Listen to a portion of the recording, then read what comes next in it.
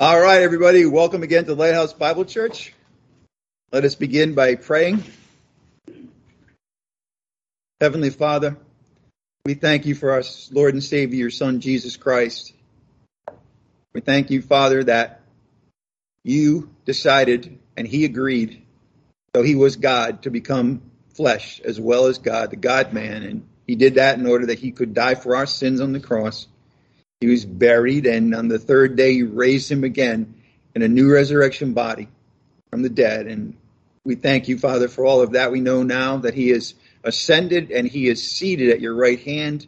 We know also, Father, that he is our advocate as well as our Savior.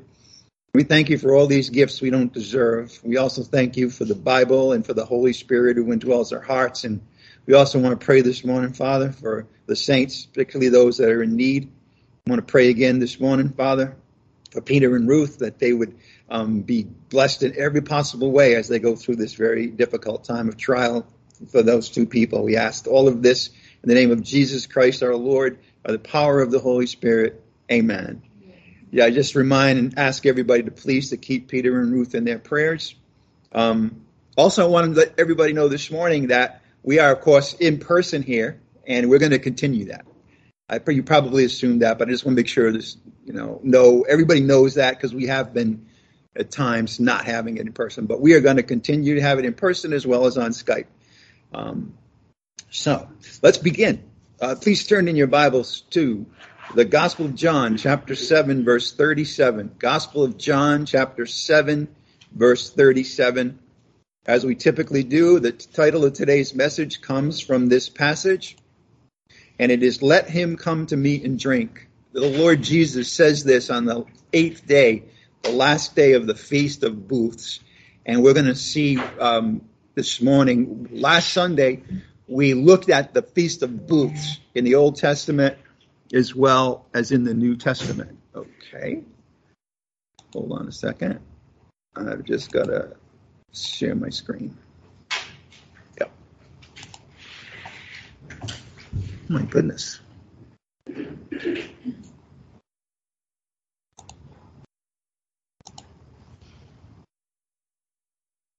I need to actually put the steps down one by one of the things that I need to do in order to have everything set up. I was almost perfect today, except for one thing. I didn't share my screen, so I'm referring to these slides that you here in person can see, but the people on Skype haven't been able to see that. They haven't missed much, though. Let me go back there and continue. Right there. Okay. And Mark will tell me in just a moment if it still hasn't worked. Hopefully it has. All right. So again, we are in the Gospel of John, chapter 7, starting in verse 37 this morning. And again, our title for today's message comes from this passage, as we typically do have the titles come from the passage that we're studying. This morning, it's words that Jesus Christ spoke on the 8th day of the great Feast of Booths. And we're going to see this morning how the background that we studied last Sunday about the Feast of Booths. And we went to the Old Testament, where it was initiated in the book of Exodus. We also went to Nehemiah, when the Jews came back from exile, and they were back and setting up the city of Jerusalem again and building the walls around Jerusalem. We see that they reinstituted the Feast of Booths, which hadn't been celebrated for hundreds of years. And then we also saw in the prophets how, in the prophet Zechariah, how the feast in the future. Zechariah is a prophet. He's looking forward to when Christ comes back, and they're going to celebrate the Feast of Booths then. And we're going to see this morning about that future, because that's really the perspective that we're going to take today. The Feast of Booths, what it's going to mean in the future when Christ comes back. Okay. So that sets things up. Let's now read the passage. Again, it's in John chapter 7, starting in verse 37. John chapter 7, starting in verse 37.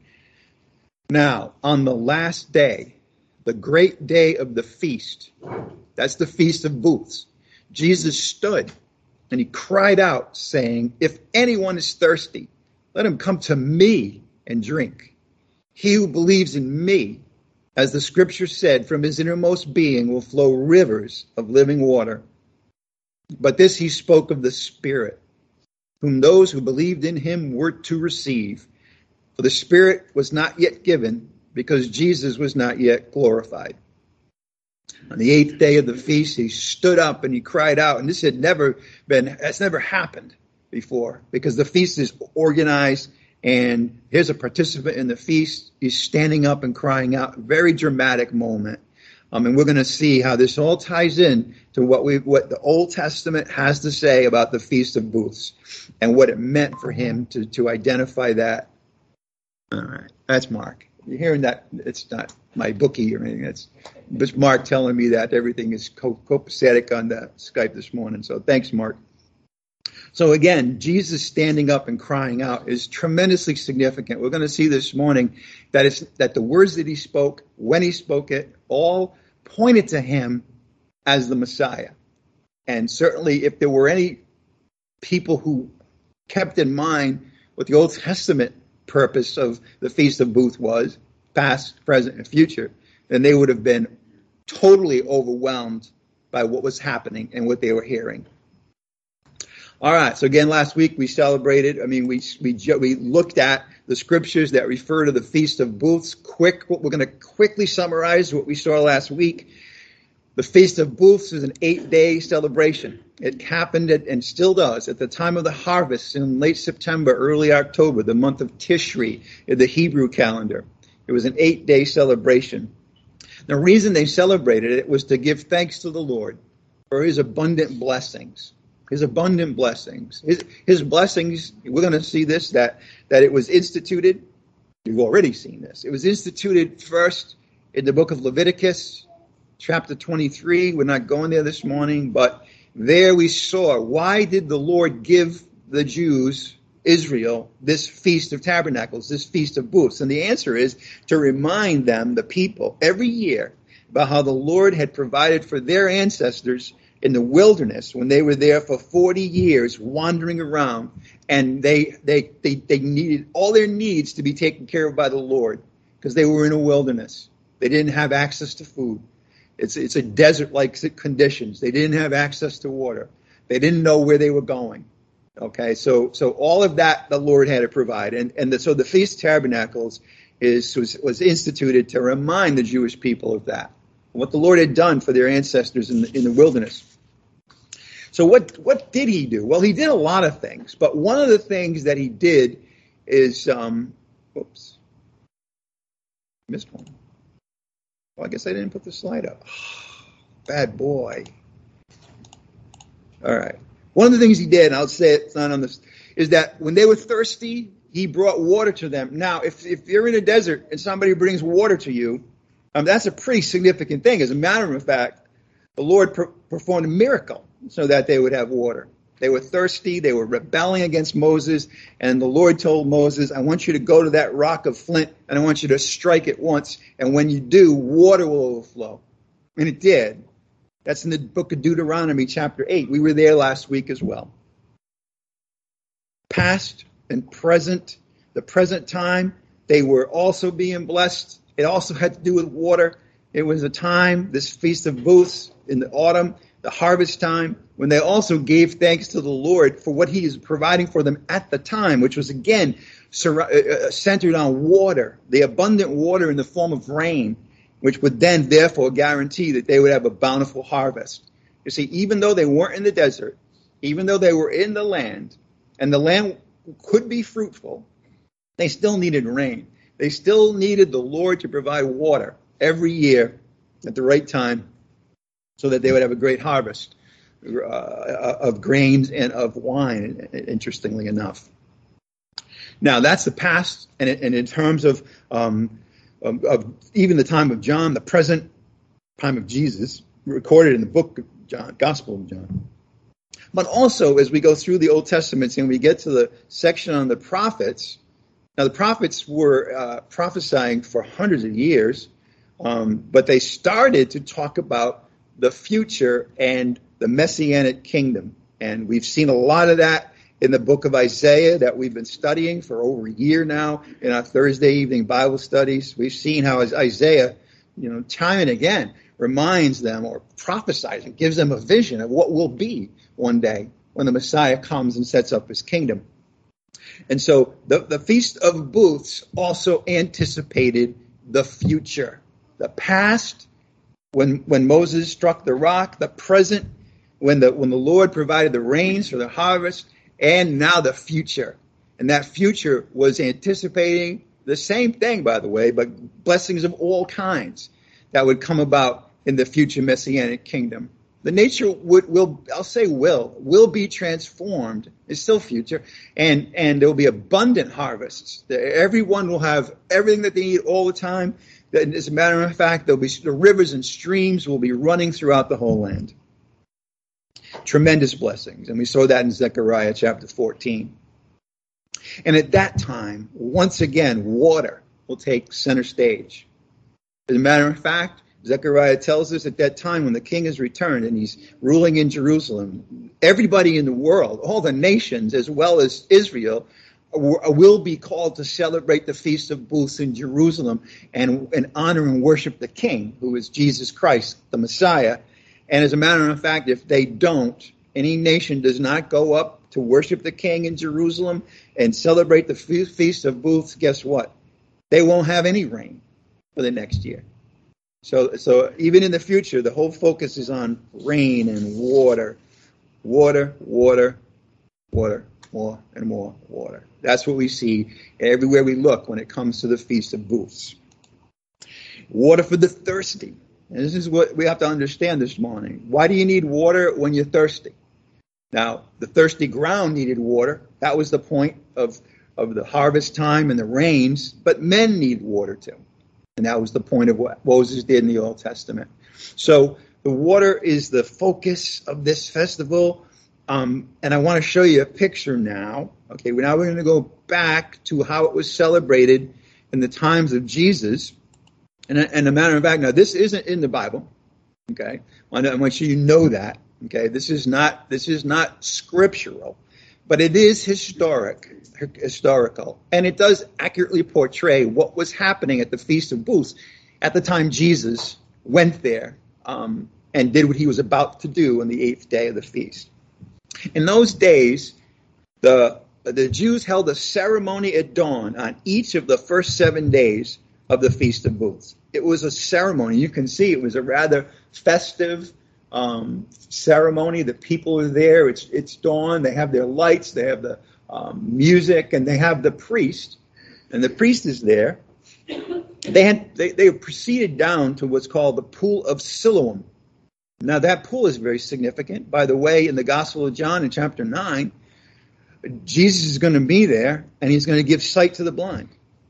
We've already seen. So this is a really important pool in the Gospel of John. And it also turns out that at the time Jesus was living, and at the time he would go to this feast and stand up on the 8th day, they were doing this. Every day at dawn, first 7 days of the feast, the procession led by a priest went to the Pool of Siloam, and he had a golden pitcher, and he filled it with water, and there was music, and there was great rejoicing. Now I want to give you a picture of the likely location of the Pool of Siloam and then the temple. By the way, it was about somewhere between a quarter mile and a half mile away. So if you can picture that parade, if you will, and how it would turn back. And so there would be excitement that would be building as they did that. Then they returned to the temple. And when they returned to the temple, this was at the prescribed time, which would have been the morning sacrifice. There were very specific, exact instructions from the Lord about the animal sacrifices that were to be performed every day of the feast. And so at dawn every day, they would bring this water, this pitcher, golden pitcher with water, and they would come in at the same time that the high priest was giving the morning sacrifices that had been ordained for that day. And so the water was then poured into a funnel. It would be on the west side of the altar. Okay. So at that time, again, it was a time of celebration, great rejoicing, and it was dawn, and the people were, of course, they couldn't go in and see the altar. They had to stand outside because that was a place for only the priest. And so, but it's still, they knew it was happening. They understood this connection between the sacrifice that was being offered and this water that was representative of the Lord's provision for them, delivering them, saving them. Now, at that time, and we've seen this already in the Gospel of John in several places, the people expected the Messiah to come very soon to Jerusalem. When Jesus had his ministry in Israel, in Judah, the people that he came upon were expecting the Messiah at some point.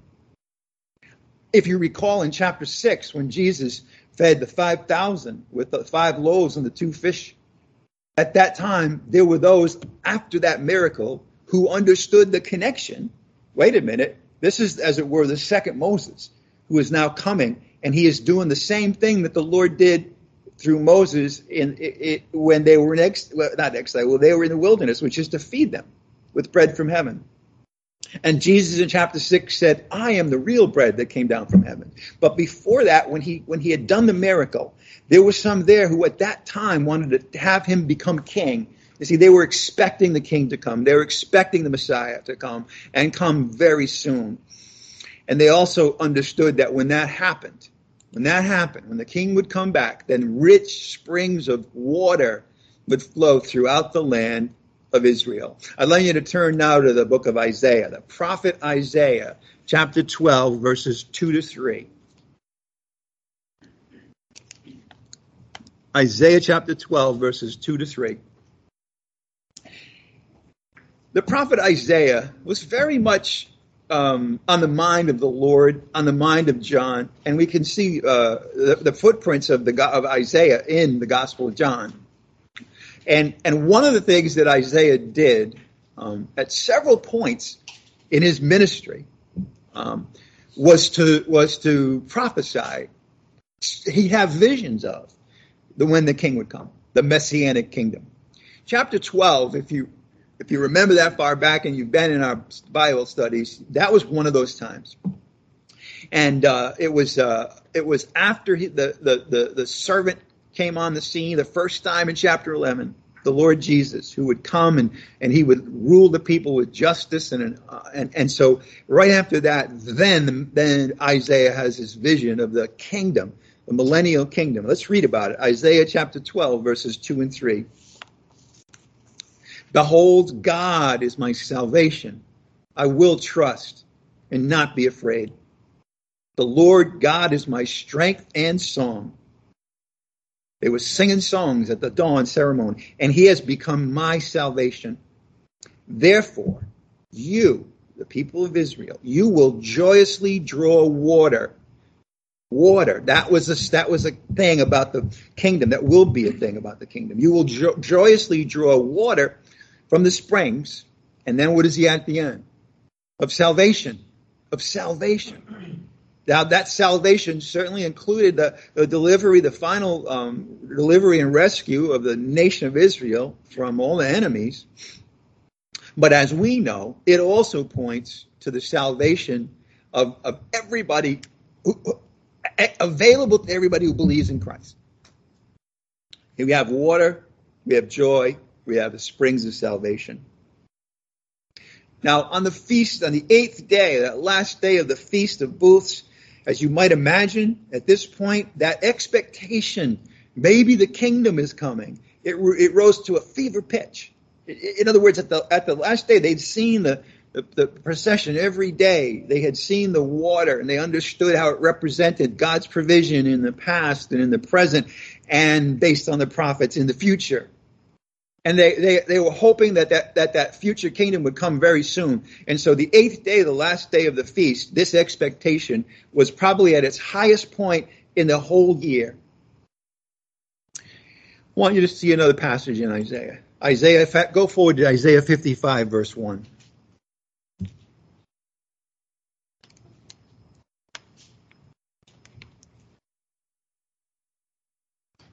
Isaiah 55, verse 1. Things are building. Isaiah in chapter 55 is talking about the people and how they will be taken care of in every way. But also it talks about the issue of salvation that need to be delivered from their sinfulness. Look at Isaiah 55:1. Ho, everyone who thirsts, come to the waters. And you who have no money, come, buy and eat. Come, buy wine and milk without money and without cost. When they're in the kingdom, things will be so overwhelming in terms of the provisions that the Lord will make for their food and for wine and milk and everything else, that it will be, as a matter of fact, it would be free because there'd be so much of it. But he also here says, you're thirsty. If you thirst, come to the waters, plural. If you have no money, come, buy and eat. Well, this is, again, the setting for the things that Jesus is about to say on that last day, that great day of the feast. So let's go back now. Let's go back to the Gospel of John, chapter 7, verse 37, where we left off a few minutes ago. John chapter 7, verse 37.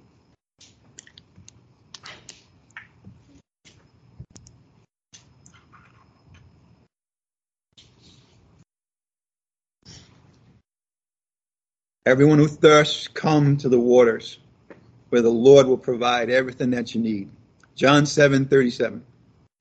Now on the last day, the great day of the feast, Jesus stood and he cried out, saying, if anyone is thirsty, let him come to me and drink.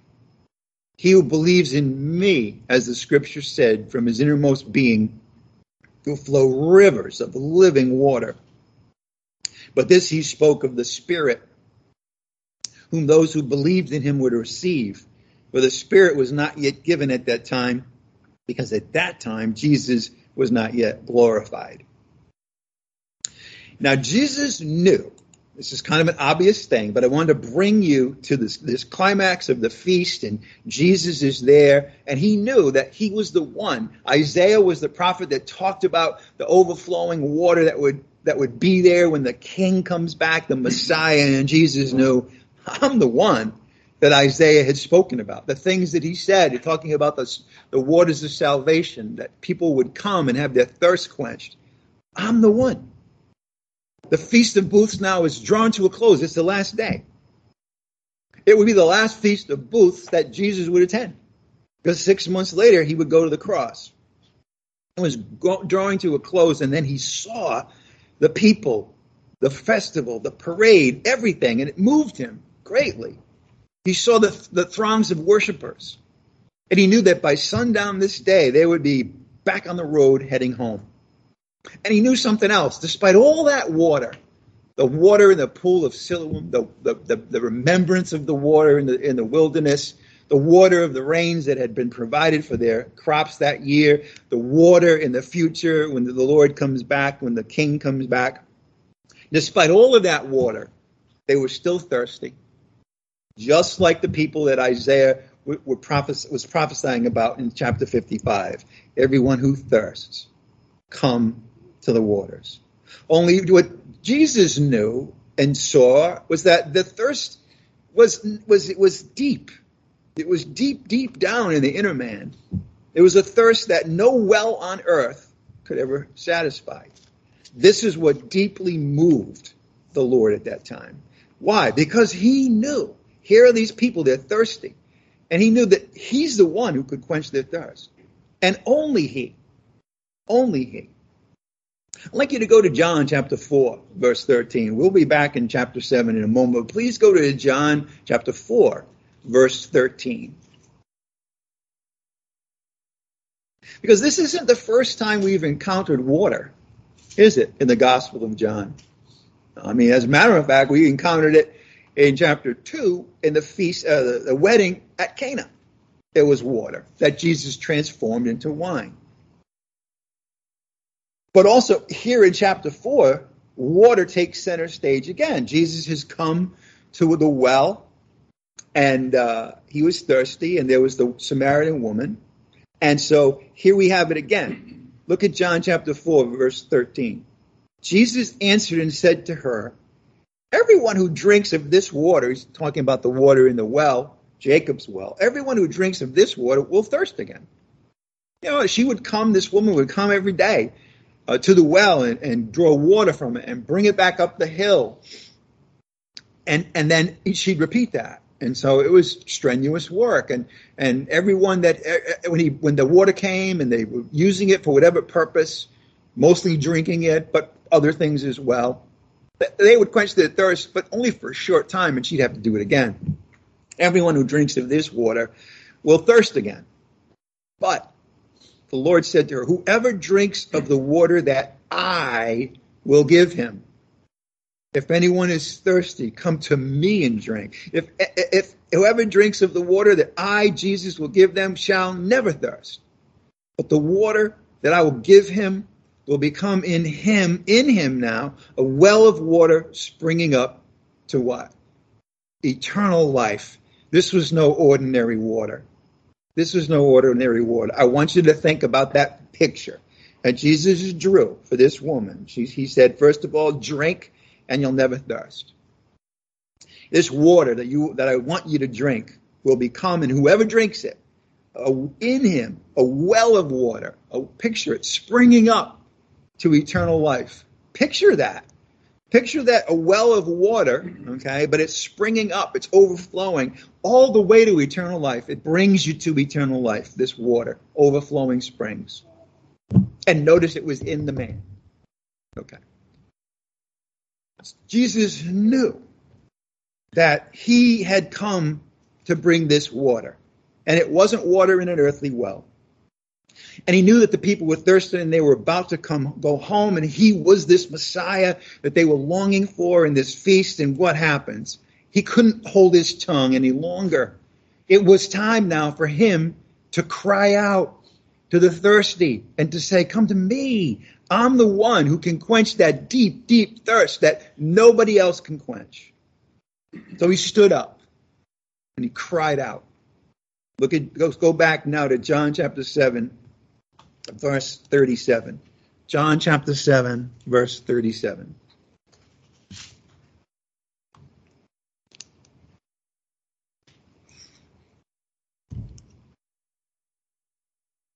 Now on the last day, the great day of the feast, Jesus stood and he cried out, saying, if anyone is thirsty, let him come to me and drink. Isaiah in chapter 55, the Lord was speaking, the Lord God now was saying, come to the waters. If anyone is thirsty, come to the waters. That's the Lord God in heaven, Yahweh, saying that. Now Jesus, on this 8th day of the feast, celebrating water, anticipating the Messiah and the Messianic kingdom that could come any moment, he stands up and he cries out. Now, in so doing, he interrupted the goings on, the celebration. He interrupted all of that. Now that was shocking. Okay, the priests that were there, the Pharisees that were there. I remember they had already gotten together and sent officers to arrest him before he did this. And now here's the 8th day, and they were like, why is he getting up here and crying out? I mean, it would be in a way as if, well, this happened to me. And I grew up Roman Catholic, and there was one time when my father really, really took offense at what was being said behind that pulpit. And he stood up and he said something and he left. So that image of somebody interrupting a religious ceremony, right? That shouldn't happen in a sense. At least not in the religious framework that people would be in. Yet he did. He stood up and he cried out, knowing, by the way, full well that this was going to irritate the leadership more than anything. Now he was interrupting their feast, the 8th day, the most important day. In other words, he made a spectacle of himself. There were times when he did that. This was one of those times. Now, on the last day, the great day of the feast, Jesus stood and he cried out, saying, if anyone is thirsty, let him come to me and drink. Let him come to me and drink. Chapter 55, Isaiah speaking for the Lord says, if anyone is thirsty, come to the waters. Jesus, on the 8th day of the feast, says, if anyone is thirsty, let him come to me and drink. He didn't say, let them come to the water and drink. What did he say? Come to me. Exactly. That's exactly right. So he had the best water of all, right? He did. He had water that nobody could ever produce. And that's why he said, come to me. By the way, in so doing, if it was the Lord that said it in Isaiah, Yahweh, the God of Israel, and it's Jesus who's saying it here, what does that mean about Jesus? He's God. So that anybody who was perceptive enough to realize what was happening knew what he was declaring when he said what he said. Yes, he was declaring that he was the Messiah for sure, but he was also saying, I'm God. Now, he had said that before, and they didn't want to hear it. As a matter of fact, the Jewish leadership wanted to stone him for saying that. He talked about the Father and he. Here we have it again. Because who provided the water when the Jews were dying of thirst in the wilderness? The Lord God. The water in the desert? The Lord God. The early and the late rains, who brought them? The Lord God. So therefore, the waters of salvation, who brings them? The Lord God. And here, they all come, we now find out that they all come from Jesus, who is the Lord God. Only the thirst that he will quench now isn't the thirst of parched land. It isn't even the thirst of parched bodies. No, again, this is the thirst in a man's innermost being. It is the thirst for eternal life. They needed that well of water in them that would spring up to eternal life. That was the thirst. In other words, the waters that Jesus gives are springs of salvation. Whoever believes in him will never perish, but have eternal life. Verse 38. He who believes in me, as the scripture said, from his innermost being, that was where the thirst was, from his innermost being will flow rivers of living water. Now that's another image. I want you to think about that. A well of water springing up to eternity, and then rivers of water flowing. And he had that water. And all they needed to do was drink it. Springs of water are a metaphor for salvation. We saw that in Isaiah 12:3. Guess what drinking is? It's a metaphor for believing in him. He who believes in me. He said, drink of this water. And then the next verse, he says, he who believes in me. As the scripture said, from his innermost being will flow rivers of living water. He has the water. He wants to give it to them. All they have to do is drink it. And then in them will flow rivers of living water. What an image. And then you add that to what Jesus told the woman at the well. That anyone who receives the water that he will give, Jesus will give them, will become in him a well of water springing up to eternal life. Innermost being, picture it. Rivers of living water, picture it. A well of water springing up to eternity. These are unforgettable images. But what do they signify?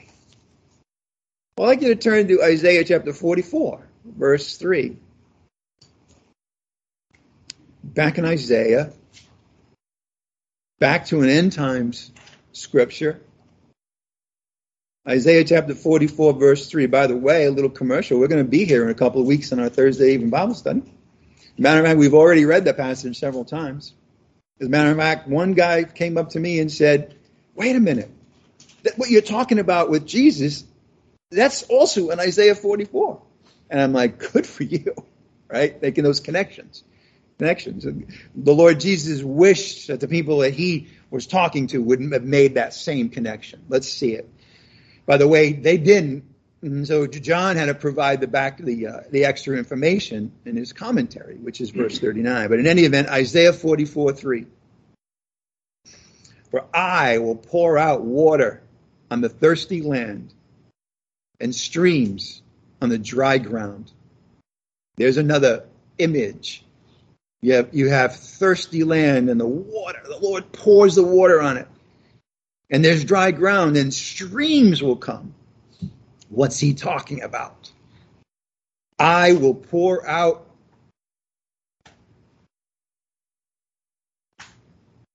When I stop or ask questions, where usually is the answer? Water. Thank you. No. My spirit. My spirit. Let's read it. Come on, everybody. I knew you weren't paying attention. I knew you weren't really looking at Isaiah 44:3. Let's look at it now. I will pour out water on the thirsty land and streams on the dry ground. Two more images of water. And then he explains, I will pour out my spirit on your offspring. You see, it would be the descendants of these people that were hearing this prophecy who would actually receive the water, who would actually have the spirit being poured out on them. I will pour out my spirit. Old Testament, making that connection between water poured out and the spirit poured out. I will pour out my spirit on your offspring and my blessing on your descendants. In other words, the Lord uses water. Now, this is Old Testament, prophet Isaiah, to represent the outpouring of the Spirit when?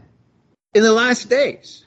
In the last days. This connection between water and the Spirit would be realized in the last days. Now, when Isaiah spoke of these last days, he didn't know that there would also be, as it were, an interruption, an insertion into all the prophecy he gave. When, as a matter of fact, this would be fulfilled in a totally separate way by the new body he would bring in, the body of his son. Nevertheless, this was also going to happen in the last days when Jesus comes back. Okay. The Lord using water, representing the outpouring of the Spirit in the last days. Let's go back to John chapter 7, verse 39.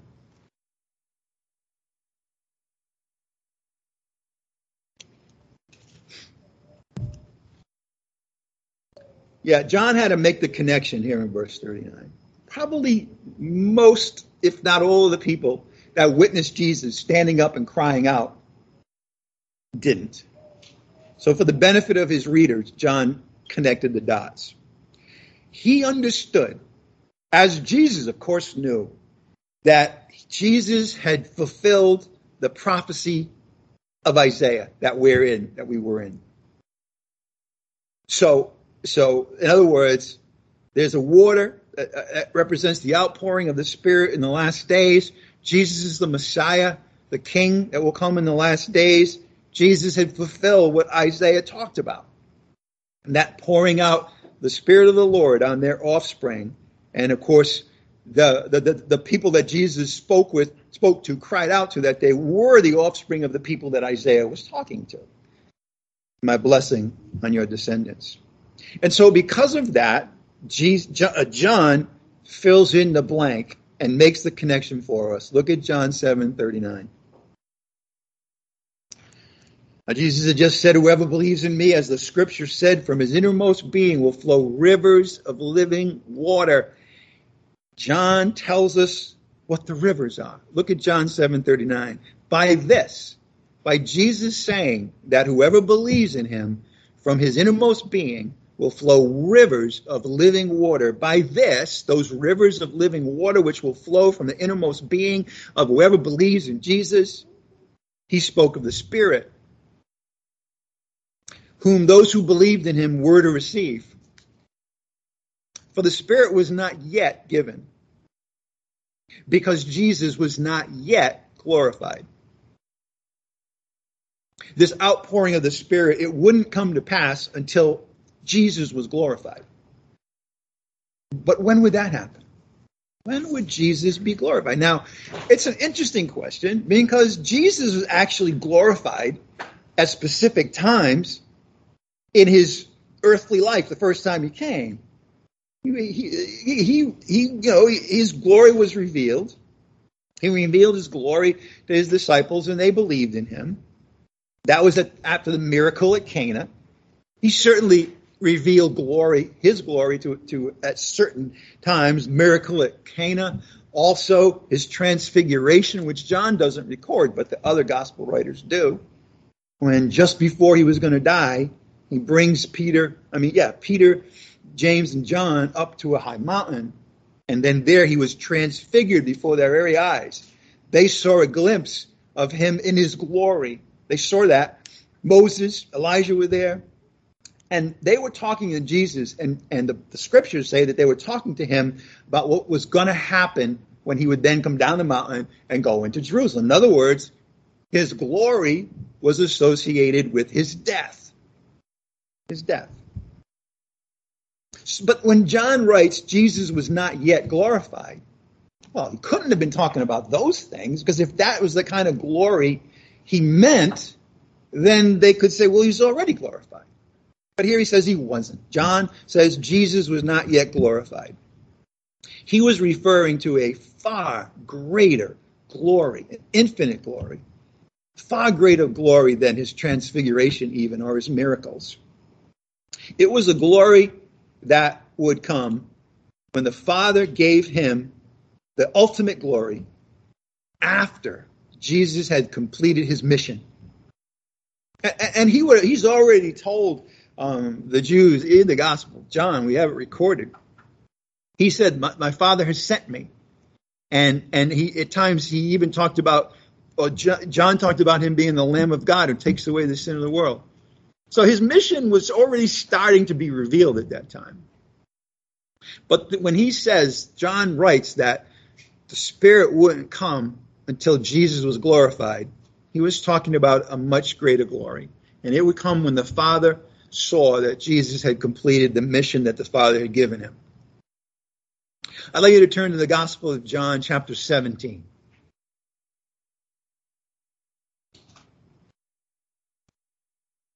This is the climax of what we call the upper room discourse. What that means is that the night before he went to the cross, Jesus had his disciples in that upper room where he had celebrated the feast of the Passover with them, and then he taught them. He taught them in chapters 13, 14, 15, and 16. He taught them about the Spirit, by the way, who would come when he would ascend back to his Father. The Spirit would come down and reveal all the things about Jesus that they couldn't handle until the Spirit came. The Spirit would also convict the world of sin and righteousness and judgment. But in chapter 17, he ends his teaching, and then he does something marvelous. He then turns to his Father and has a conversation with his Father. In other words, he prayed. And for the most part, he prayed on behalf of the disciples and then those who would come after, the other sheep that were of a different flock. You know, in the Gospel of John, as we proceed, and actually after chapter 12, the first 12 chapters of the Gospel of John are really about Israel. But chapters 13 through 17 are really about the church, although he hasn't yet revealed the church. But remember, it would be the disciples, mostly Paul, of course, who wasn't there, who would actually be the apostles, the heralds of the church when it came. So they needed to be prepared for what was going to happen. Okay. Let's read John chapter 17, verses 1 to 5. Jesus spoke these things, all the teaching he had just finished, and lifting up his eyes to heaven, he said this, Father, the hour has come. John, throughout the Gospels, particularly when people wanted to seize him, arrest him, kill him, would say they couldn't do it because Jesus' hour had not yet come. But here in chapter 17, verse 1, when he's praying, speaking to his Father, he acknowledges, Father, now that the hour has come. The hour has come to do what? To glorify your Son, that the Son may glorify you. This was the glory that John talked about, that hadn't, that Jesus was not yet glorified in this way.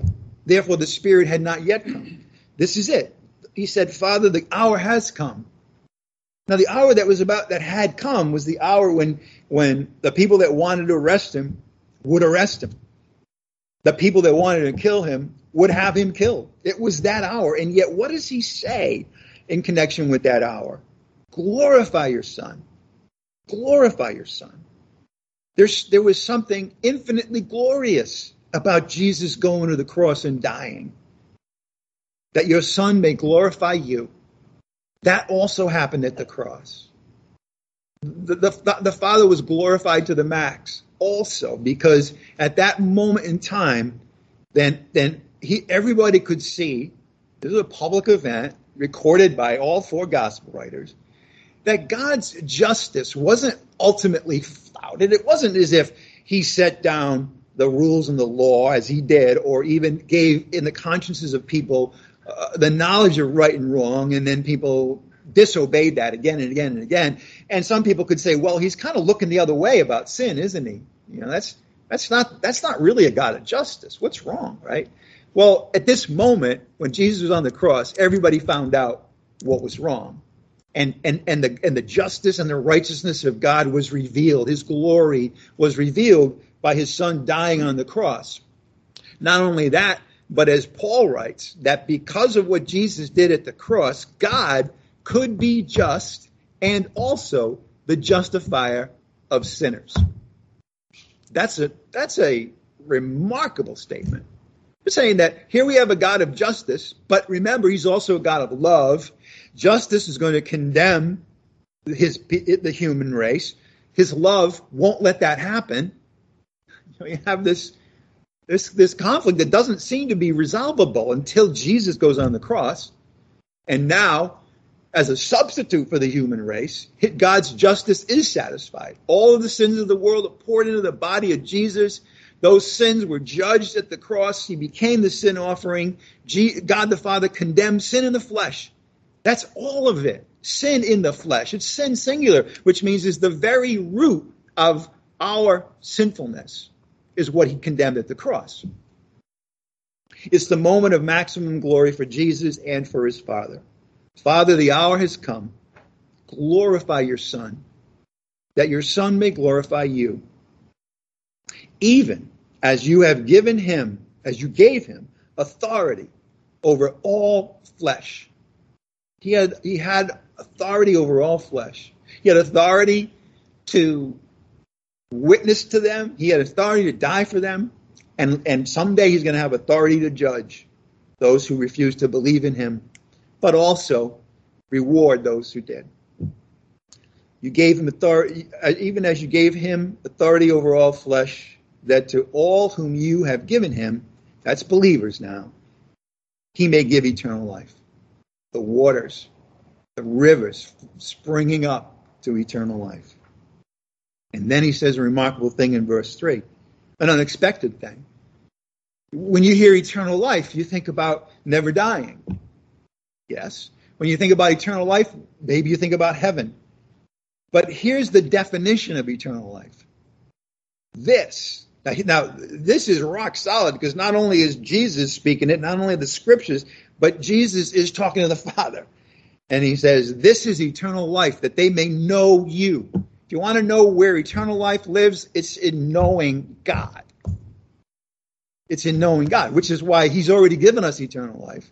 And the way we live in that eternal life is by knowing God. Now, that really doesn't mean, oh, I know God exists. What it really means is I know who God is, what God is like.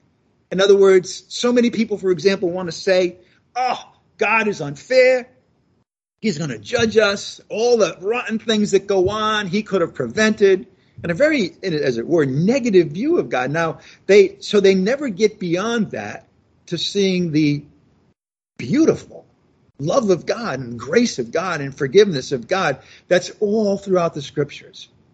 It's not just grace in the New Testament. It's grace to the nation of Israel. Again, in the study of the prophet Isaiah, we come to a point where the Lord says, you're never going to change. You're never going to, of your own, going to come to me and repent of your sins and obey me or love me. You're just not going to do it. So he says, you know what? I have promised that this would happen. If you're not going to do it, I'm going to do it in my grace for my own sake. See that the grace of God, that's something that's throughout the scriptures. And it's also an expression of his love. And so what it means to know God is to know who he is and to have a deep, abiding connection with his grace and his love, as well as his justice and righteousness. You can't forget that. That they may know you, the one true God, and Jesus Christ whom you have sent. We're going to spend all of eternity in this knowledge. The only true God and Jesus Christ whom you have sent. And, if you look at where do I go to see the greatest descriptions of God, his essential nature, actually, it's the Old Testament that begins that. Now, Jesus is the living picture of that too. Jesus, of course, is revealed in the New Testament. So what we need to know in order to have eternal life. Now, I am not talking about eternal life in heaven, being justified. I'm talking about now. Okay, we need to know God, the only true God, and Jesus Christ whom you have sent. That's the essence of eternal life, not just in heaven, which is guaranteed, but here on earth as well. And so when you start to realize, like Paul says, that I may come to know him, right? And what the meaning of his death is. Right? When I come to know him, when I come and I participate in the Lord's Supper every month, and there's a brief message about the significance of his death, I come to know him a little better. When I fail in life and I have to rely on scriptures like Romans 8:1, there's no condemnation for those who are in Christ Jesus, I come to know him a little better. It's that combination, as it were, of understanding the scriptures on the one hand, and then going through life and then having the Holy Spirit point these things out and say, this is what this scripture means. Not just the Greek, but what it means for you and your innermost being. That's eternal life, that they may know you, the only true God, and Jesus Christ whom you have sent. Verse 4, I glorified you on the earth. In other words, when he was on the earth, essentially he was glorifying the Father. He would say that I am speaking nothing except what the Father has asked me to say. I do everything according to the will of the Father. He glorified the Father on earth. And notice the next expression, having accomplished the work which you have given me to do. When he had accomplished that was when he was going to be glorified to the max. Look at that, verse 5. Now, when would Jesus be glorified? Now. Now, when the hour had come, the night before he went to the cross, he's talking about dying. And he says, now, Father, glorify me together with yourself, with the glory as God, in the Son of God, which I had with you before the world was. His hour had come now. It was time for the Father to glorify him. The very next day, Jesus would hang on a cross and die. The soldiers, they were there. They had put him on the cross and nailed him to the cross. Saw that he was dead. But the centurion, the leader, when he saw everything that happened, the words that Jesus had spoken of forgiveness and love while he was suffering, the fact that everything turned completely dark during those 3 hours when he bore the sins of the world, the fact that when he died, the veil of the temple was torn in two. The centurion said, surely this was the Son of God. He saw the glory in it. But other soldiers, most of the people there, the leaders that hated him, they were saying, now you're getting yours. All they saw on that cross was the complete humiliation of a man. The Father saw unimaginable glory. I'd like you to turn to Hebrews chapter 2, verse 9. Hebrews chapter 2, verse 9. The Spirit was not yet given because Jesus had not yet been glorified. Hebrews 2:9.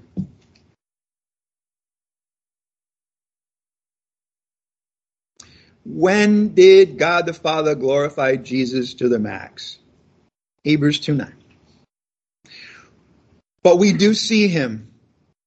In context, it's the Lord Jesus Christ, the Son of God, who was made for a little while lower than the angels. He created the angels. Think of it. And for a little while, he was made, being born, being the slave of God, dying on the cross, being our slave, our servant. He was made for a little while lower than the angels. Namely, Jesus. Notice, because of the suffering of death, crowned with glory and honor. Because of the suffering of death. This was what led to him being crowned with glory? The suffering of death. Why? Because of what he accomplished there. The suffering of death crowned with glory and honor, so that by the grace of God, there it is. That's how we need to come to know God. The grace of God, he, the innocent, might taste death for everyone, the guilty. In other words, the Father glorified Jesus when Jesus died for the sin of the world. I'd like you to turn to 1 Peter chapter 1, verses 20 to 21. Because as a follow-on to this, the God the Father glorified him as well after he died on the cross. Look at 1 Peter chapter 1, verse 20.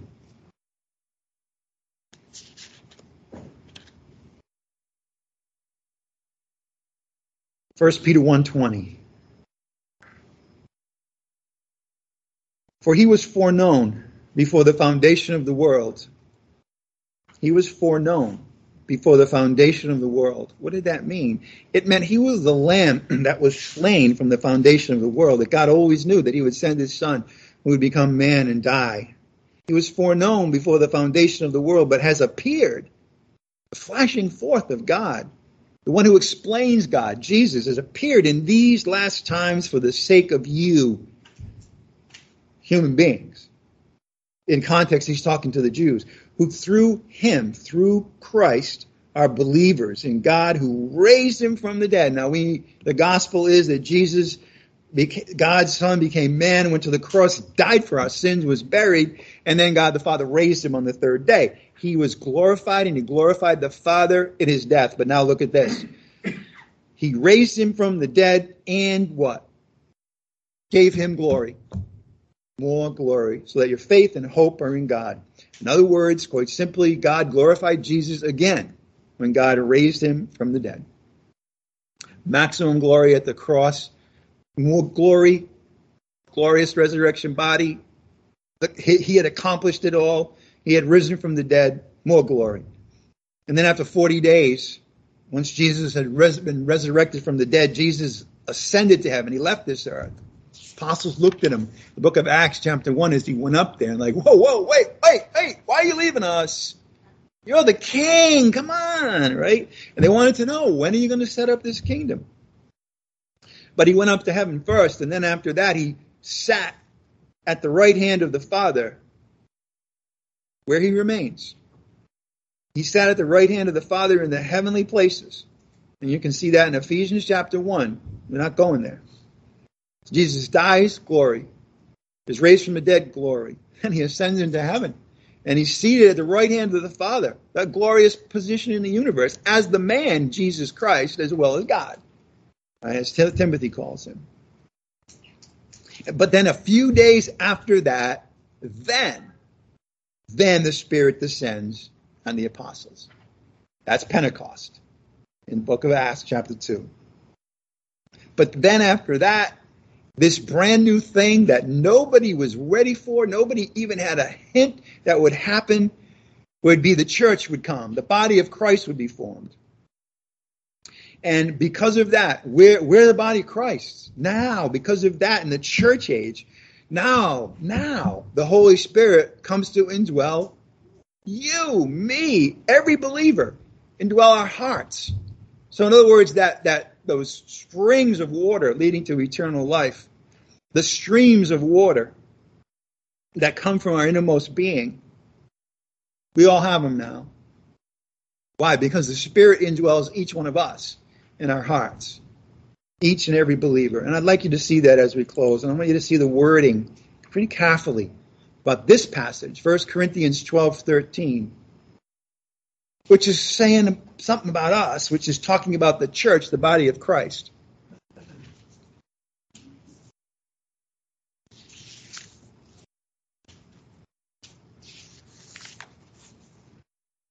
He who believes in me, as the scripture said, from his innermost being will flow rivers of living water.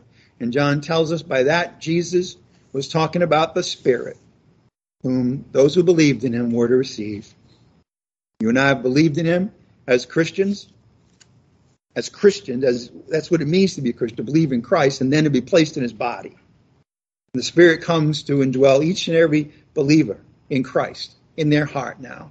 Again, that means that those springs of living water are in our hearts now. We are truly alive. And again, that spring of water goes up to eternity. The Holy Spirit is with us, overflowing all the time. And he's going to bring us spiritually. He's going to bring us through this life and then all the way to eternal life. But we can have eternal life now. In fact, we do have it. Only now, the way we're brought along is by the Spirit. Walk by means of the Spirit, and you will not carry out the desires of the flesh. Come to know God. Come to know His Son, Jesus Christ. So we have that. Those springs of water are there. They're in our innermost being. Of course, just as we made the decision to believe in Christ, we also understand that those springs of water are for purpose. And our purpose in this life now as believers in Christ is to come to know God, come to know Jesus. And not only that, but to then take this life and make it available to others through the gospel of Jesus Christ. 1 Corinthians 12:13. For by one Spirit we were all baptized into one body, whether Jews or Greeks. The dividing wall has been broken, whether slaves or free. And notice, and we were all made to drink of one Spirit. Again, that connection between water and the Spirit. Drinking is believing, and then the Spirit indwells our hearts. Next week, we're going to see how the people at that time reacted to the words Jesus spoke on that last day, the great day of the feast. Let's close now in prayer.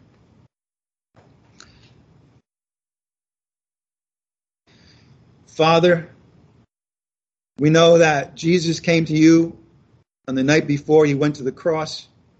We know that he's at your right hand now. We know that he has told us through your word that he is there. He is our advocate. He lives now to make intercession for us. We know that, Father, that he understands what it means to be human because he is human.